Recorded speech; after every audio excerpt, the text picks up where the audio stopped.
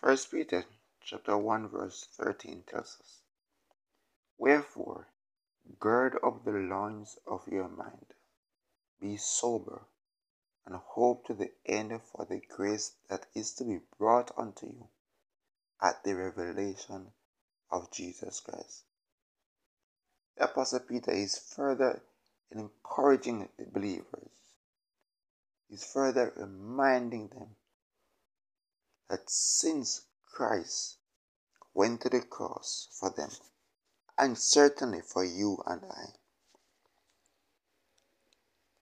Peter was encouraging the believers that they were to be in a mode of preparedness. Let nothing hinder them from achieving that goal. Let them press towards the mark of the higher calling in Christ Jesus by girding up their minds. The Apostle Paul in Colossians chapter 3 verse 2 also reminds us, "Set your affection on things above, not on things on the earth." Gird up your minds.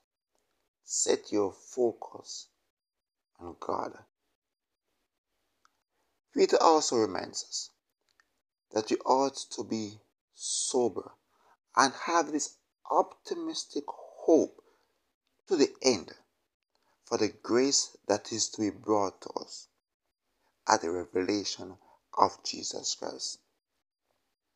He will be returning, and when he comes, he'll be taking our reward with us.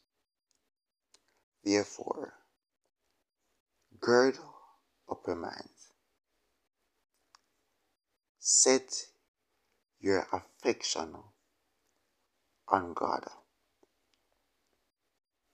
Pray that as you go throughout this day, you will be safe. And as Ian passes, you will not be affected tremendously. The Lord bless you and keep you.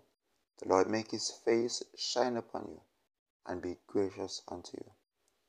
The Lord lift up his countenance upon you and give you peace, a peace that only he can give.